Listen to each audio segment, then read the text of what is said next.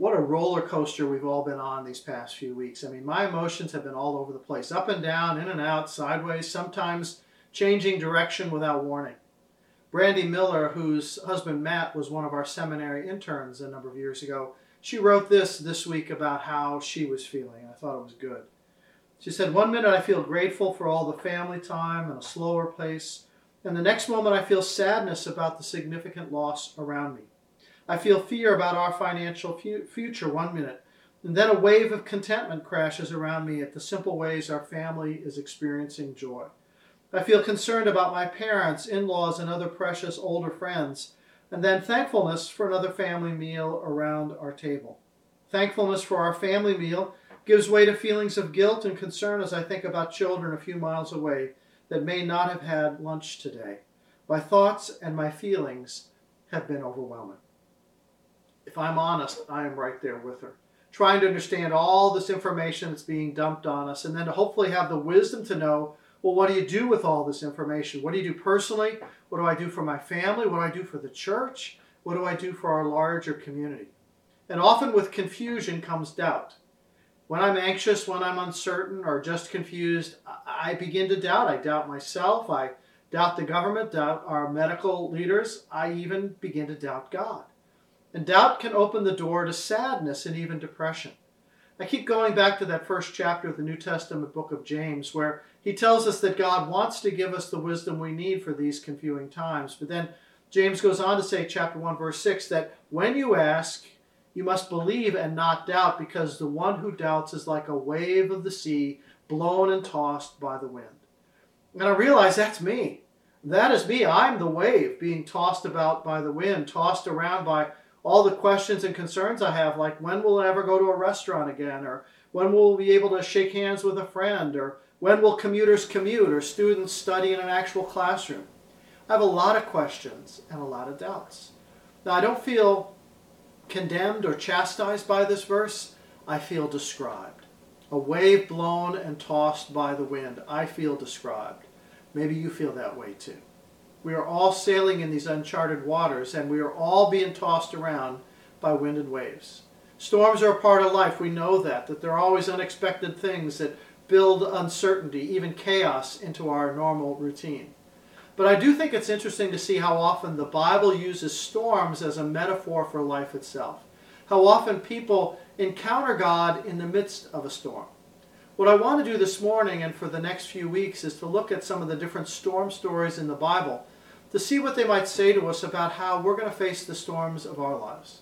What we're going to see is that in all of these storm stories, there's a three-step pattern for how God works. 3 steps. There's a storm, there's a human response, and then there's a stillness brought by God himself. So it's storm, human response, and stillness. Now, our first story is from the Gospel of Mark chapter 4, starting with verse 35. I love this story. It goes like this. That day when evening came, Jesus said to his disciples, "Let us go over to the other side of the lake." And so leaving the crowd behind, they took him along just as he was in the boat. There were also other boats with them, and a furious squall came up, and the waves broke over the boat so that it was nearly swamped. And Jesus was sleeping on a cushion in the stern. The disciples woke him and said, "Teacher, don't you care if we drown?" And he got up, he rebuked the wind, and said to the waves, "Be quiet, be still." And then the wind died down, and it was completely calm. He said to his disciples, "Why are you so afraid? Do you still have no faith?" And they were terrified and asked each other, "Who is this? Even the wind and the waves obey him." Amen. I love that story. I see myself in that boat so many times. It's just such a simple story, so straightforward, a long day. Jesus has been out in public teaching, healing, answering questions. He's kind of been with the crush of people nonstop. Maybe for a few days that's been going on. So he's dog-tired and bone-weary. He's used up, drained of all his strength. And, sometimes we forget Jesus fully accepted the limitations of his physical body. He was fully human. He didn't use any divine steroids to boost his energy, no cosmic Red Bull to give himself superhuman strength. He was exhausted. He just needed to lie down.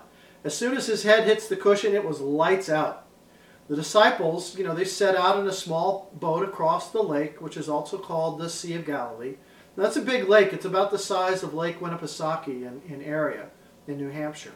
Many of disciples, they lived and worked on the water. They were kind of like the crab boat fishermen off the Chesapeake Bay. And so they knew the water. They were comfortable there. They were experienced fishermen. They respected the power of the water, but they also thought they could handle it. But this time, they couldn't. A sudden squall comes up. The waves start crashing over the gunnels, and soon they were up to their ankles in water. Now, this is really important because squalls were very frequent on these waters. Happened all the time. Squalls were just a natural occurrence. They weren't a punishment sent from God to test the faith of the disciples. They were not Satan's handiwork. Nature is indifferent to whether or not there are any boats on the lake. You put together the right combination of wind and temperature and air pressure and all the rest, and you're going to have a storm. Squalls were not evil. There's nothing malicious or malevolent happening here. It's just nature. As human beings, we like to attach meaning to events in our lives. Helps us to cope with the stress. Helps us to feel like we're getting the upper hand, or maybe if we can name it or put it into a category, we can control it. I've heard too many preachers saying that this COVID virus is a punishment from God for our immoral society and how far we've wandered from God's truth. Well, yes, we are an immoral society in many ways, and yes, we have wandered from God's truth, but that doesn't automatically mean God is whipping out some plagues on us like he did for old Pharaoh in the book of Exodus in the Old Testament. It's just as likely that God's bringing down judgment on false preachers who distort the Word of God. I think we just need to be really careful about projecting our opinions or feelings as spiritual truth, as though we have some secret inside information from the Almighty about what's going on. I'm sorry to say this, but often it's Christians who are the most gullible when it comes to conspiracy theories and end-time scenarios. I just think it's real important to remember that every Christian teacher, every preacher, for the last 2,000 years, everyone who's made some kind of apocalyptic declaration, they've been 100% wrong. Every single one. And they bring a lot of grief and dishonor upon the gospel because their folly allows unbelievers to kind of just write them off as kooks and then categorically dismiss anything whatsoever about Jesus and their own need for salvation. So when it comes to the COVID virus, let's all take a big dose of humility and recognize that nature happens. Now, there's certainly human interaction and activity involved in the spread of the virus, but let's be careful about attaching any divine causation. Okay? Storms happen on the Sea of Galilee. So the boys in the boat, they're bailing like crazy, and someone remembers Jesus is in the back of the boat. They go back, Jesus, wake up. Don't you care that we're drowning? I mean, have you ever felt that way? Like, where are you, God? Why don't you do something to help me? Why don't you do something? Of course, they may have really been thinking, Jesus, grab a bucket, man. You've got two hands. Start bailing like the rest of us. They weren't necessarily coming to Jesus in an act of faith. They were gripped by fear, and that's the first human response to a storm, fear. When you're in a storm, it's natural to focus your attention on what's right in front of you. The waves, the wind, the water, and the bigger the storm, the less likely you're able to see God in it. Storms create panic. Storms are an environment in which we either are going to lose our lives or we're going to be saved. There's no safe ledge on which to perch as a spectator. There's no bleachers from which to just kind of enjoy watching the lightning and the thunder. When you're in it, nothing else matters. It's life or death. Whatever else has been on your agenda, no more. And when you focus on the immediate crisis, it's easy to forget about the God who loves you and who cares about you. Think of the question that they asked Jesus. Teacher, don't you care if we drown? I mean, let those words sink in for a moment. There are waves crashing, hope is being lost, and they question whether or not Jesus cares for them. And it's a fair question. They don't ask him to stop the waves. They don't ask him to calm the storm.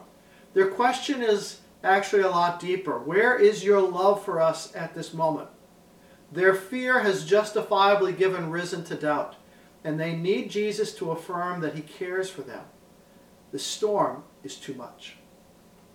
Whenever something overwhelming happens in our lives, when waves of suffering or death or any kind of trauma come crashing around us, our first inclination is to question God and question his goodness.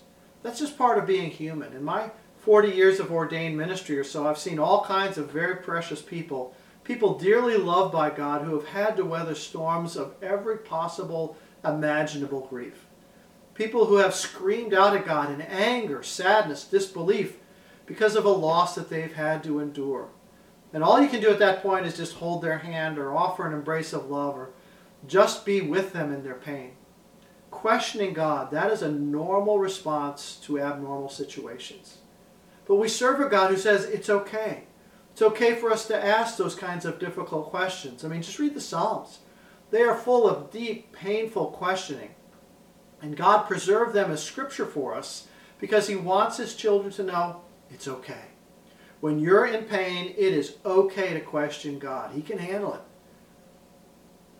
Fear and questioning, we often add something else. We often add the very human response of frantic activity. Whatever's going on, we redouble our efforts. We try harder, work faster, and there's something to be said for this. I mean, in a crisis, new energy can emerge, new ideas are born, there's innovation. People work together like never before. Great things can be accomplished because of the crisis. But the storm described for us in Scripture can sometimes confront us with a deeper, more uncomfortable reality that there are forces larger than us at work. And all our human efforts may be useless in the face of such natural power. Isn't that part of our struggle now? If there was only something we could do. If you're a medical professional, well then you are involved in doing in such an important way. You're taking care of the sick. You're helping to keep others from getting sick. And we thank you so much for that and for all the sacrifices you're making. But for the rest of us, we're not in emergency rooms, and we can't be. We'd only be in the way. And so much of our frustration is that because we feel helpless, we feel anxious because there's nothing to do. Besides wearing a mask and gloves when we go for groceries, I mean, what else are we supposed to do? We're used to doing something to solve problems, and the social distancing is just sort of the opposite of that. And so no wonder we start to pace around our homes like caged animals, like in that Tiger King documentary.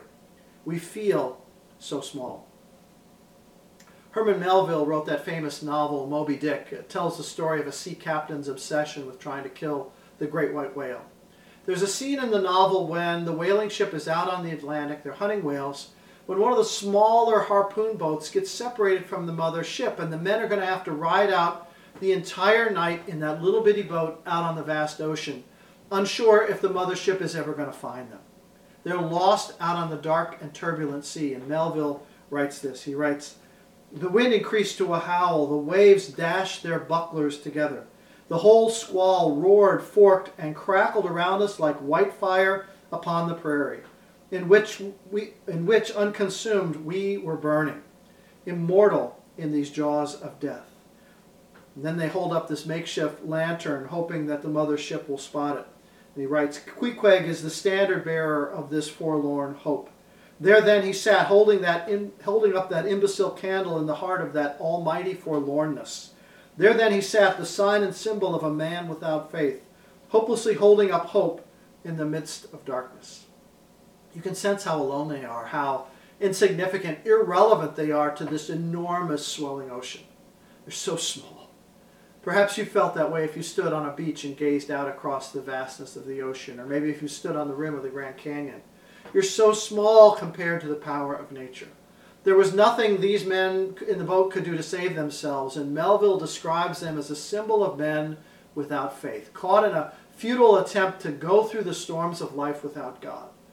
You know, at some point we've got to reach the place where we say there isn't anything we can do except turn to God. In fact, that ought to be the first thing we do. It ought to be our first instinctive response to turn to the Lord. But hey, we're slow learners. We always need to remember is that no matter how big the storm, it is never bigger than God. No matter how powerful the fear, God is more powerful still. This kind of extreme trouble, this storm trouble, it strips away, leaves us with only the basics, forces us a reduction to what is really important. Storms are not just bad weather, they also expose our inner lives. And what we finally find is we have a choice. We can either respond to the storm with fatalistic thinking, or we can respond with faith. Fatalism means living without hope. It means giving up. It means giving in to circumstances, giving in to your anxiety, giving in to chance, to despair. But faith means we hold on tightly to a God who loves us and who is with us in the storm. We find that between the storm and the stillness, God is right there. God is there. There's a great verse in another Old Testament prophet of hope, Nahum chapter 1, verse 3, that says, "The way of the Lord is in the whirlwind and the storm." The way of the Lord is in the whirlwind and the storm. God meets us in the storm. He's not abandoned us. He is there. Faith means accepting that our lives are held in God's strong hands no matter how fierce the wind is blowing or how high the waves. God keeps his promises. So there's a storm, then there's a human response, and then there's Jesus. And Jesus is so casual. I mean, he's so tired.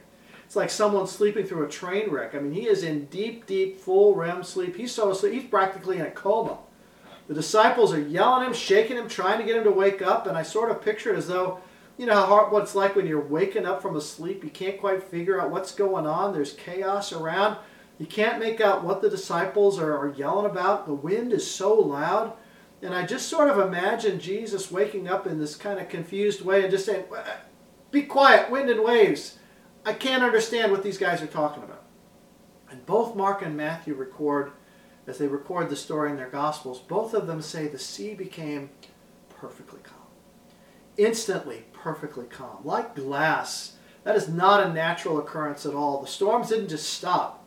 Storms usually leave choppy seas in their wake. They don't just stop out automatically, the waves. It takes time for the waters to settle down, but not this time. Boom, the curtain came down, so quiet. So eerily unusual, the disciples have to ask between trembling lips, "Who is this that even the wind and the waves obey him?" It's like just a little thumbnail of God's power came out. And they've never seen anything like it before. In all their combined years as a fisherman, no one's ever come up with a tall tale like this one. There's no fable, no fairy tale. They had never seen anything like this. It was like a little bit of Christ's power came out. The disciples then experience Christ's presence in a way that both terrifies them and saves them simultaneously. They sense this awesome, powerful kind of otherness of Jesus while also experiencing grace and protection. What a question. Who is this that even the wind and the waves obey him? When I was in seminary in the Boston area, Don and I both worked at Park Street Church in downtown Boston, right off the Capitol, right near the Capitol building on the Boston Common. It was a great church. Loved it there. I was the high school youth director. We had a large ministry, students from 22 high schools in the metropolitan Boston area. And I got to know a little bit about the storied history of Park Street Church, going all the way back to colonial days. In 1835, a New England preacher by the name of Lyman Beecher spoke at Park Street. You've probably never heard of Lyman Beecher unless you're one of our elders, Jonathan Sassy, who's a college professor and specializes in that area of American history.